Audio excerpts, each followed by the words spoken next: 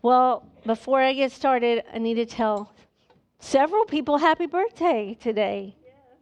We found out that Earl and Lynette Helms' daughter, Mackenzie's happy birthday. If you're watching, is she watching? Okay, well, happy birthday, Mackenzie. We found out that Lynette and I were in the hospital at the same time, having babies at the same time. Probably just within hours of each other. I can't remember when Zeke was born, but they were both born 25 years ago on March 12th. And then Annie, not Annie Winters, but Annie, no, I call her Annie, is it White? Okay, because I know her by her Facebook tag, and there's like 3 names. So is her married name White? Yes, right. Okay, Annie White is 26, so she's a year older. But happy birthday to some amazing people. I know Zeke has been a blessing in my life. He's taught me lots, and I've had to grow lots. Amen. But I have something that's been on my heart. Let's see, where's Amanda? So I know I got my Sunday school lesson on. I got my object lessons around this morning. But we've all been, Pastor Margaret's been talking about revival, and we all want revival. Wouldn't that be the coolest thing to have revival here in Guyman, Oklahoma?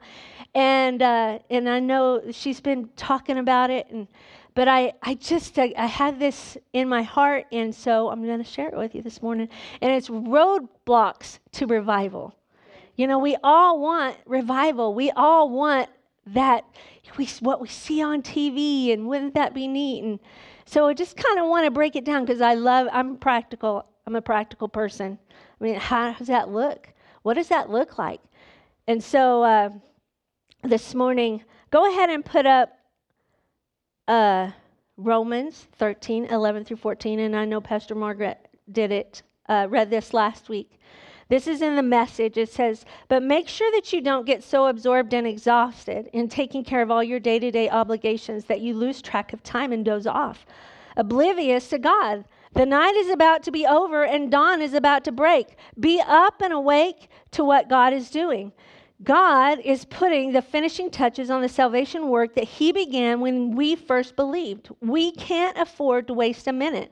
Must not squander these precious daylight hours in frivolity and indulgence and sleeping around and dissipation and bickering and grabbing everything in sight.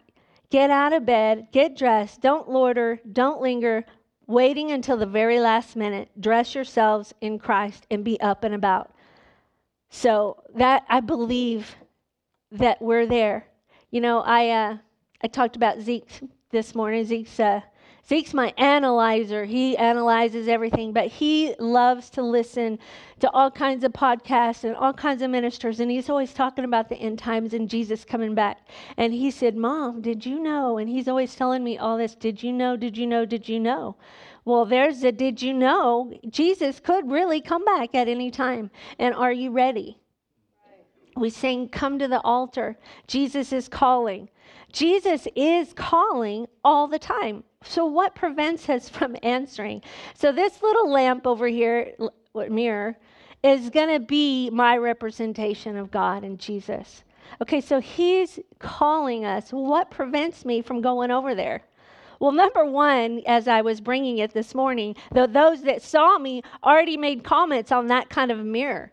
They know what that kind of mirror means. That's a scary mirror. Actually, I'm pretty sure Mick said, it's a lie, it's a lie. Everything we see in that is a lie. Well, it's because that is a scary mirror. It shows us all kinds of things, but one of the things that prevents us is the distance. You know, I'm comfortable right here because I can see. He's there, it's my comfort. I'm comfortable, but, you know, there's so many of us that live in this area right here. We come to church on Sunday morning. We praise the Lord. We sing 4 songs when Kim's preaching. We do the things that we know to do, but we're never uncomfortable because getting any closer to that would make me uncomfortable. So the distance is a roadblock. That distance is a roadblock. But there are things that get in our way to make us different, and one of them is complacency. Complacency. As long as we keep our distance, we're never convicted of anything to change. Because that mirror over there, it represents change. Whether I see something in my eyes or gray hair or something out of whack, it means something in my life has to change. So as long as I'm comfortable and I'm complacent, so complacency is that roadblock, keeping me from there because I don't want to get uncomfortable. And life's good out here. I don't usually get attacked by the enemy because I'm not making any difference either. But I'm complacent. This is my comfort zone. So distance is going to be it. Also, you know what else? When people get over there, that I see them over there looking into that mirror, I'm like, there's something wrong in their life. They just found something wrong in their life. And all of a sudden, I step into this thing that so many of us Christians who've grown up in the church, we get into this thing that we think that we have an anointing, a critical spirit anointing, because we can see all the problems. So let me tell you, if you're really, really good at looking and seeing what's wrong with things, that's your first clue that is not an anointing of the Holy Spirit. But there is an anointing to see things that are wrong and solution finding. That's where the anointing of the Holy Spirit comes. So if you find yourself stuck in that criticalness, looking at all the people over there to saying, oh, their lives are really messed up. That's why they're over there. They're having to fix their face. They're having to fix their hair. You know, if they just were like me, they wouldn't have to do that. I know that's probably a little over the top, but that's sometimes how we think. So being critical, unforgiveness also keeps us over here, distance-wise. And this is one that I'm really going to stomp on some toes. Busyness. The busyness of life. You know, when Jesus talked about, when he was on the earth, and he talked about the sower sows the word, and he taught, you can go ahead and put that up, Jeannie, Mark 4:18 through 19. He's talking about when the sower sows the word, these people get the word of God. But what happens? Now, these are the ones that are sown among the thorns. They're the ones who hear the word. Are you guys hearing the word this morning? But then, boom. I mean, I'm already thinking about all the stuff that I have to do. I got a party this afternoon. I got to do laundry. And all this stuff. All the cares of this world. The deceitfulness of riches. You know, we have to, all these bills, all these things we collect, guess what? We have to pay for them now. Deceitfulness of riches and the desires for other things entering in, come in, and they choke the word, and we become unfruitful. And then all of a sudden we wake up, and it's Saturday night again, and we go, oh, church is tomorrow. And our lives have been so busy. They're so busy. And I just want to encourage you, new mamas, or not new mamas, just mamas, period. You know, we think of revival as someone coming to the church. You know, we're having revival meetings from Monday to Sunday. Come out, our revival meetings, da-da-da-da. And a lot of times, those revival meetings are great. I'm not discounting those at all, but a lot of times those people, they walk in different gifts than the people that are here. You know, I'm an encourager, I'm a teacher. Those are my gifts. But when we bring other people in, they have different gifts. And sometimes they have gifts of wisdom. They can say, you know, I see God working in your life. You redheaded girls, you're going to do great things. And, you know, everybody wants that. They want to be called out. They want to say, me. Talk to me. Tell me. You know, I'm that way. You know, I want to be called out. You know, everybody's just sitting there and the prophet's walking past. They go, yeah, tell me. I've been there, mamas.